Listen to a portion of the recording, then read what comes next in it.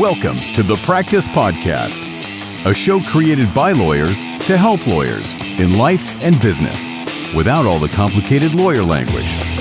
Let's welcome Bast Amron founders and your hosts, Jeff Bast and Brett Amron. Hi, Brett. How are you? I'm okay. How are you today? I'm great. You're better than okay, aren't you? Yeah, I think I'm good. You think you're good? Yeah, I think I'm good. I'm excellent. Excellent. So we wanted to have a conversation. You know, we've seen a lot of international and national firms making their way into the Miami market, you know, big headlines splashed all over the place. And, you know, there's like this now idea about big firm, small firm, you know, what should I do as a young lawyer? Not me personally, but if I was a young lawyer asking that question, what should I do? Should I go big firm, smaller firm, boutique firm? Big firms are, you know, the price tags are high. They're paying big dollars. And we know kind of what goes along with that. Right.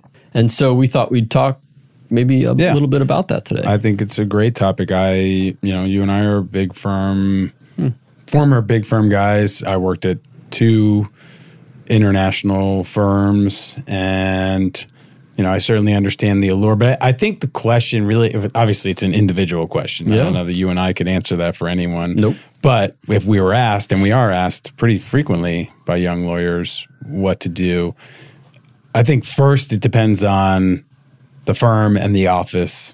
Right. So the firm, the office, the practice area. Right. Firm, the office, the practice area, the people you're working with. Right. You know, there's so many factors. But if we start with the firm and the office, to me, it's, you know, we've seen, as an example, if it's a new office, I would want to put some thought into how committed they are, because I remember back in the 90s, Miami led the nation in failed satellite offices. And there were a string of firms who opened Miami offices thinking that they were going to be the gateway to Latin America. And when that didn't work out, you know, when they start to cut costs, where's the first place you cut costs? The last office you opened, you know, let's shut that down. And so that would be at least one concern. But then it really depends on the practice, you know, is the kind of practice that needs a big firm, you know, platform. Some practices lend themselves more to that. You know, M&A, for example, if you're doing big ticket M&A, you know, an M&A, a merger or acquisition requires multiple areas of expertise. You need labor and employment, you need tax, you might need real estate, you need regulatory, transactional. There's so many, you know, pieces to that it's hard to assemble them through smaller firms. But yeah, and I mean, look, there are definitely, we know big firms and individual groups and offices that have, you know, high quality bankruptcy or litigation departments as well, or individual lawyers that are really good there too. So I think the initial issues and questions you raised, which is look at the office, look at the practice area, look at the individual people and lawyers that you're going to be working with, right? But to me, a lot of it is asking questions, you know, and not just going along with, well, hey, man, look at the name is great and look at how beautiful their offices are. Don't buy it, just buy into the brand. Just buy into the brand. And then you listen, and it's hard when you're a young lawyer, but, you know, looking at the price tag and how much they're willing to throw at you. And we've seen over the years, like those numbers just jump to what was 5 years ago or 10 years ago, just inconceivable, right? And so along with that, though, you have to ask those questions. Well, okay, if you're going to pay me that, and if you're going to bring me in, let me ask these questions. Like, what am I going to be? What are the expectations? What am I going to be doing? Who am I going to be working with? You know, what am I going to be doing? Yeah. I think the compensation is, you know, we can spend, you know, an hour on the compensation. But before we get to that, I think part of it is, who are you going to work with? Really, that's really what matters most. If you're part of a small group in a big office, that group is who you're working with. And I always liked the allure. I remember when I was out looking, I love the idea of a small office of a big firm, because that gives you kind of both worlds. you have a small office where you know everyone and hopefully it's a collegial environment, but you have access to big clients and you have access to expertise in other offices.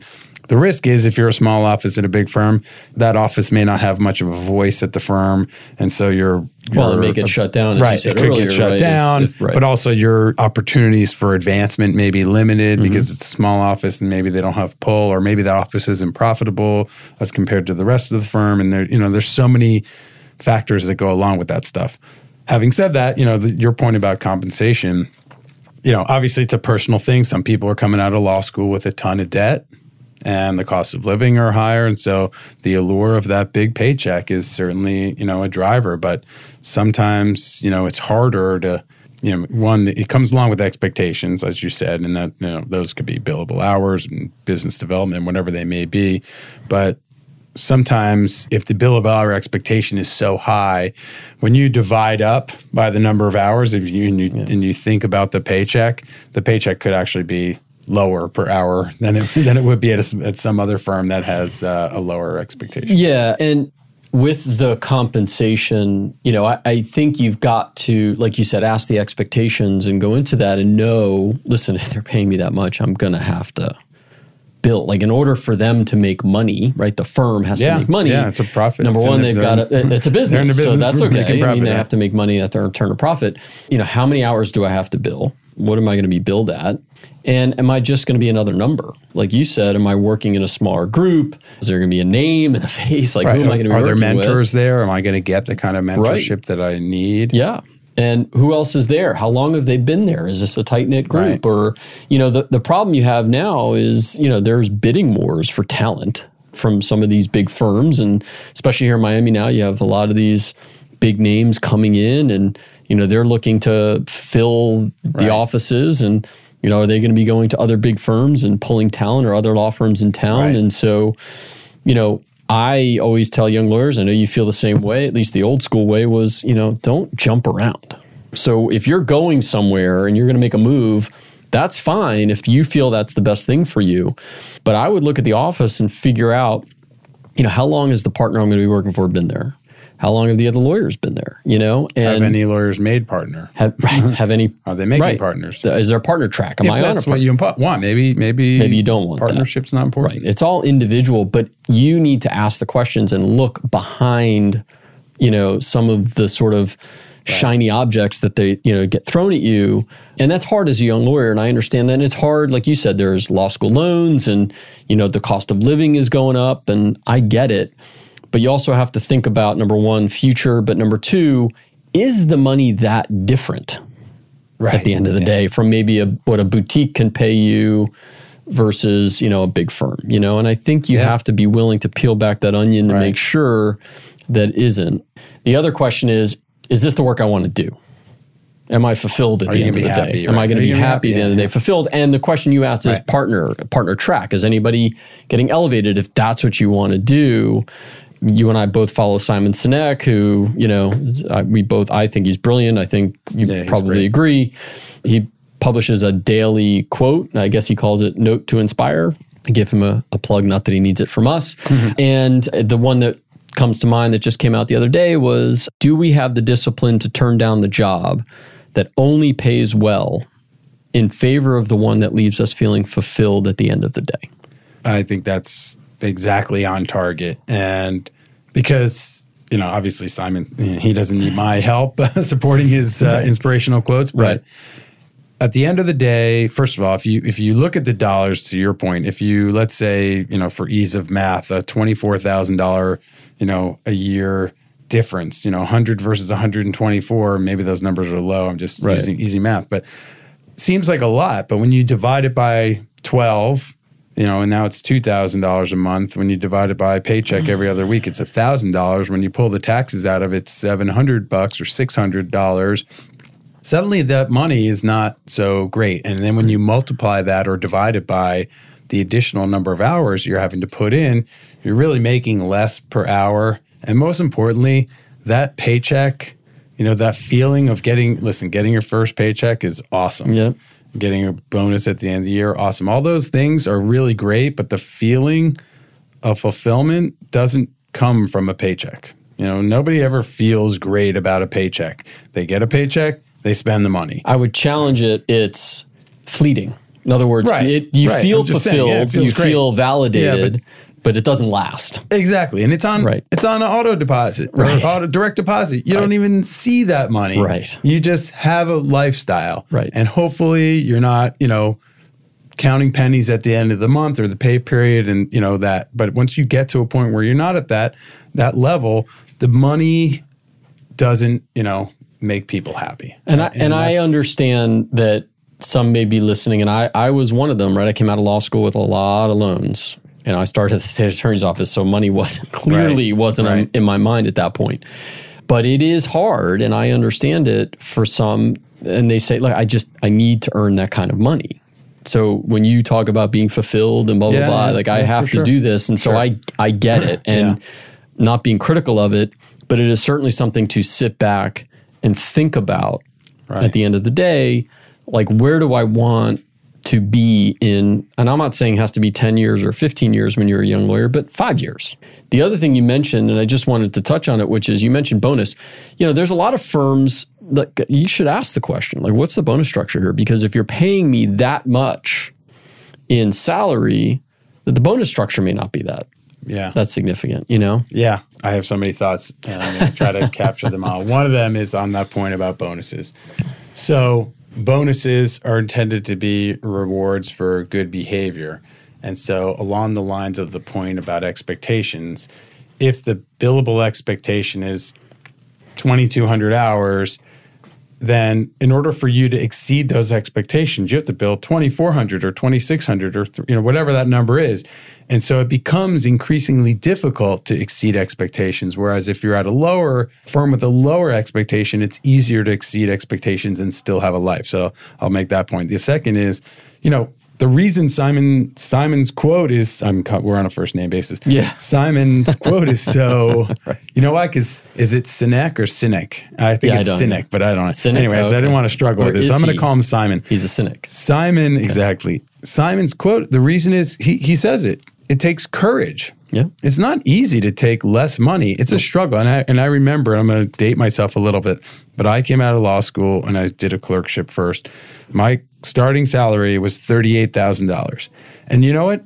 I was happy because I went from 0 to 38. Now, I wouldn't have wanted to go to a big law firm and then nobody wants to go backwards. But I knew, okay, this is a stepping stone. I'm going to do this for a year. Mm-hmm. I'm making more than I did before. By the way, I was very, very happy. And, it was plenty of money for me at that time.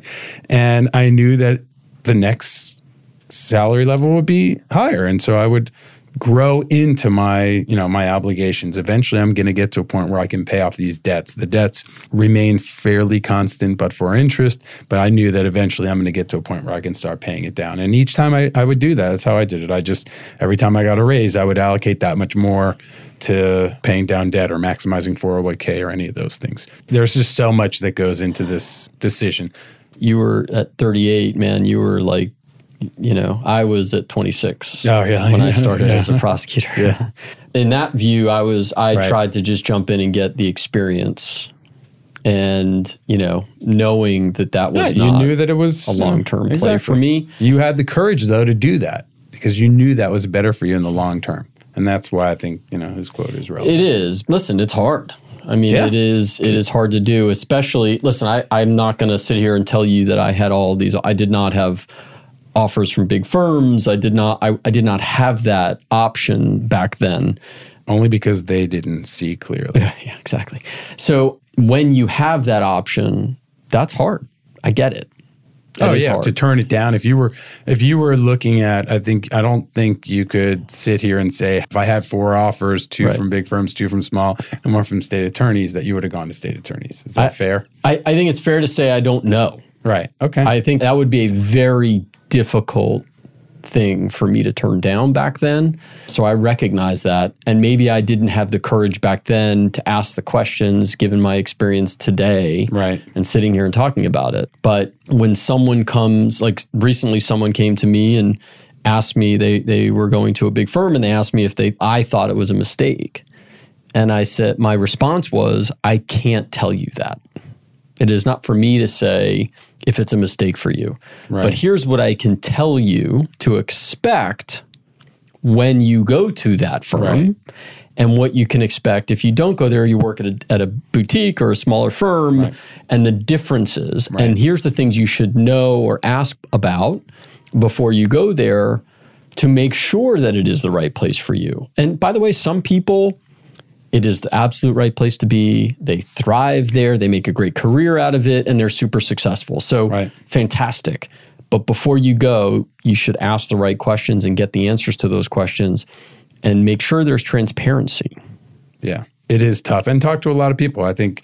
And nowadays it's so different because now with the internet and, there's, Glassdoor, and there's so many different, sites where you can access information to different Glassdoor, Glass Ceiling. What's the name of that? Anyway, it doesn't matter. Something with there's glass. so much access to information that, it's easy to gather a lot. But I don't think it's fair to say that all big firms are, they work their people to the bone and small firms don't, because I remember friends. I had one friend in particular who worked at a boutique firm, less than 10 lawyers, I think. And I remember when we were starting out, he had to work every single Saturday. And he said, most Saturdays I come in and I read the newspaper. I don't have anything to do, but the expectation is that I'm going to be here. And because that's the way the partner of that firm or the head of that firm, right. That was his mindset. And so I was a big law guy and I rarely worked on the weekends. But my practice was I would stay late on Friday night. With my friends, we wouldn't go out until late at night on Fridays back in those days. So I would work into my office until 8, 9, 10 o'clock at night on a Friday because, I did that weekend work on Friday night. And then I would probably pick up some stuff on Sunday. One thing it took me a long time to learn, though, is taking work home on the weekend. I learned that the more, and it took me years to learn this, the more I brought home, the less likely I was to do the work. So I would bring, if I brought home 10 files, I probably wouldn't touch any of them. But over time, I learned if I brought one file home or 2 files home, it was more manageable. It wasn't as intimidating. I would go and, and let me knock this one thing out. It'll make my Monday that much easier. And so all those things, these are very individualized, and that's the point is, I don't think you can judge a book by its cover in this way and say, okay, all big firms are bad, and or even a big firm that has a reputation of being a sweatshop. There's 200 lawyers there or 300 lawyers there that have been there for a long time, so they're doing something right, or it's right enough, right? For people to stay there. So you got to find the group that fits your needs, the practice that fits your needs, the expectations, and are you going to be happy? And again, don't be afraid to ask the question and ask the questions that you want answers to that are for you, right? That are your issues before you make a decision. And for I guess, given, when I said the talent wars, but given that right now it seems like it is a buyer's market if you are a lawyer looking for a job, that you have the flexibility and the ability to ask those questions and inquire to make sure that you go in eyes wide open no matter where you're going. Like you said, even a small firm with your friend who had to work on Saturdays. Right. I mean, I was at the state attorney's office like on Sundays usually, or the weekends sometimes before a trial week. Oh, yeah. I had my boxes at home and I was going through everything, prepping for trials. Sure. The other sort of myth, I suppose, is that if you're at a big firm, you're not going to get real experience. And I would say the law of averages says, yeah, that's probably true, but I'm sure there are lots of exceptions. And I would say the same for the flip side. There's a lot of small firms where the partner does everything and that they don't let the associates do anything. You and I work really hard to often sacrificing our own desires and to handle hearings. We work really hard to promote our younger people and have them get the experience that they need. Mm-hmm. And there are oral arguments I can think of that I wanted to do or you wanted to do, and we've talked through and said, you know what, we should let the associate do it because it's a great experience and they'll get more out of it. And that's a question that doesn't you should happen be asking at every firm. Right. You should be asking those questions, right? We talked about, just because it's a big firm doesn't mean if you're working at a smaller practice group or a particular office or for a particular partner, you may get that experience there. Right. That maybe someone else in a different office doesn't have because of who they're working for or what practice area. So but not just ask the partner that you're going to work for, ask the associates on the team. Yeah. And that's the other thing is when you're interviewing, if you're not meeting, are you meeting people? Who are they introducing you to? If you're only meeting partners, maybe that's a red flag. Why am I not meeting any of the associates on this team?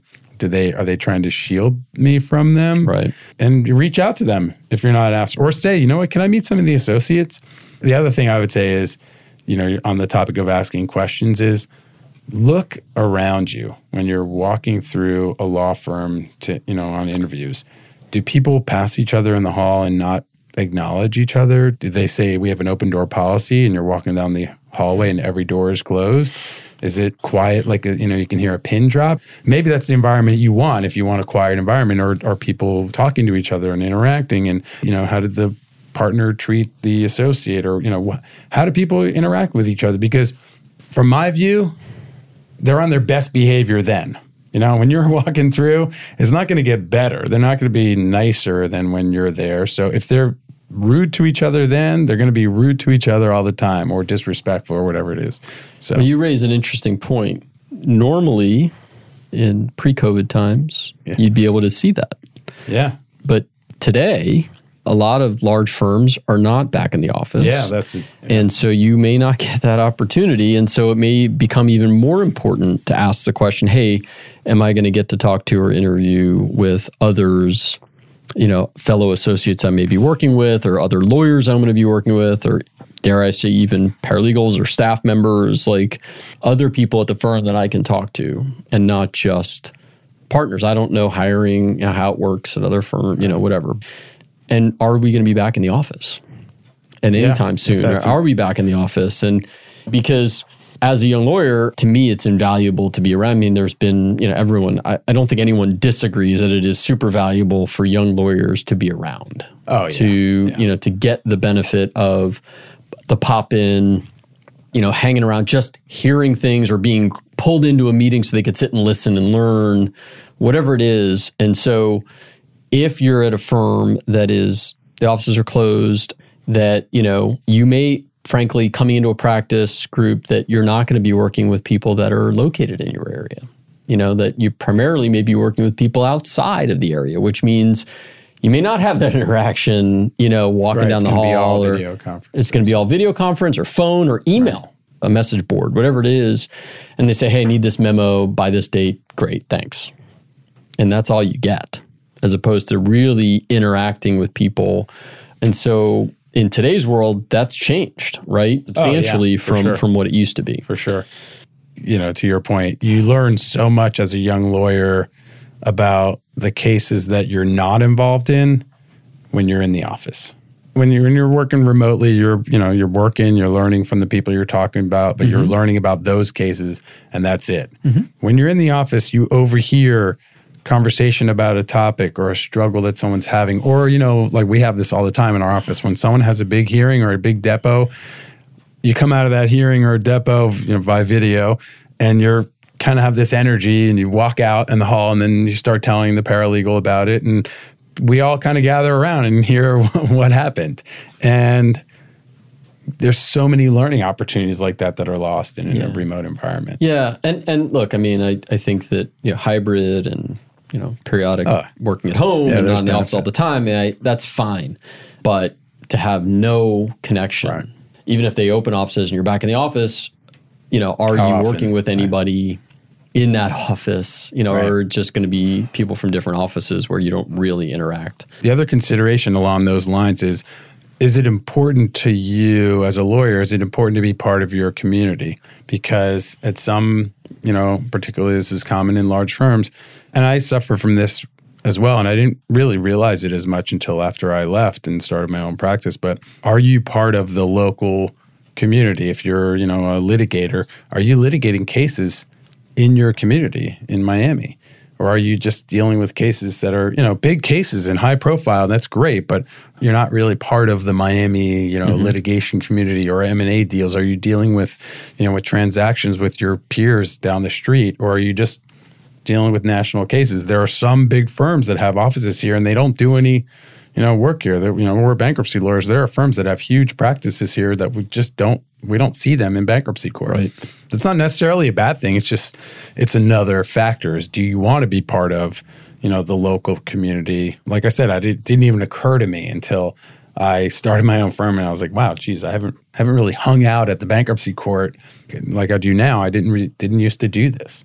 I wasn't really interacting with the local practitioners as much. It's not never, but it just was different. Yeah, there's one other thing that you mentioned earlier. You referenced, business development. I mean, let's be honest, you're going to a big firm as a young lawyer. They don't care. They don't want you to develop business. They just want you to work on their business. That's why they're bringing you in. I mean, let's be honest. I was actively discouraged. Right. I was affirmatively told, don't worry about that. Hone your skills and the business will come. And nothing could be further from the truth. Right. It just does not work that way. Right. But it's hard. It is hard. It's hard when your rate is very high and the retainer requirements are high and the conflict levels are challenging. It becomes very difficult to generate business. And with younger lawyers generating business, the natural progression is with smaller matters. I mean, they're not going to just, as you're a young lawyer, maybe you will. You could generate a huge matter, but typically you're going to get smaller matters, and they grow over time and as you gain more success. But small matters are hard to bring into big firms. I used to have to do a whole memo. If I had a small matter, I had to do a memo justifying why the firm should take it, and it became difficult. And I'm not saying that not to criticize the firm, but I get why the firm was saying, we don't need $5,000 matters. We need $50,000 and $500,000 matters. $500,000, $5 million matters. Exactly. But I knew from my vantage point, and part of why I left was I knew that, hey, when I do that $5,000 matter, I'm going to do a great job. I'm going to impress this client. This client's going to come back to me. This client could be growing. As they grow, their matters grow. But more importantly, they have friends and peers and colleagues and employees and counterparties, and all those parties need lawyers. And so people ask each other. That's how you build a book. You start with one matter, and that one multiplies into other matters. So that's another consideration I think that young lawyers are probably not thinking about. Yeah. It's not front and center, but to the same way partnership track is important, because every young lawyer, you're taught when you're in law school to ask about partnership. If partnership's important to you, then business development better be important to you, because you're not going to make partner if you don't have any ability to generate business. Yeah. Ask the questions that you want the answers to. And have the courage to think long term. I'll say this last comment is that I remember feeling that pressure to just get the job. And the hardest thing is to not take the first job that comes along. And how many lawyers do we know that have today a practice 20, 30 years later that was a product of just they got this particular job, and then they got pigeonholed into a practice that they didn't want to do, but that's the job that was available. And so that's not uncommon. And those people, not as a criticism, but didn't have the courage to wait for the right job that they really wanted in the practice area that they wanted, or the city or size or whatever that they wanted. And so it takes courage. It ain't easy. But if you want fulfillment, have the courage to do what Simon said. I don't remember exactly the quote, but turn down the money. Don't follow just the money. Don't follow just the money. That's right. Think about, this is your life. You only get one shot here, so make it count. Brett, Jeff, thank you for chatting with me. Nelson, hang on one second. I just want to say one thing. If you like this podcast, please give us a 5-star review. That's the one thing I want to say. Follow us, share it with your friends and family, and we will see you next time. If you share it with them. It's very easy to give a 5-star review, by the way. I've started doing it on some of the podcasts I follow. It's a touch. You don't have to do much, so if you touch your screen. Really, if you liked it, even if you liked it just a little bit, give us a 5-star review. Yeah, come on. Thanks. And if you listen to us, you will be fulfilled. And thank you, Brett, and thank you, Nelson. Thank you, Nelson. Thank you, Jeff. For more information on this show and other resources, visit fastamron.com and connect with us on LinkedIn, Facebook, and Instagram @FastAmron.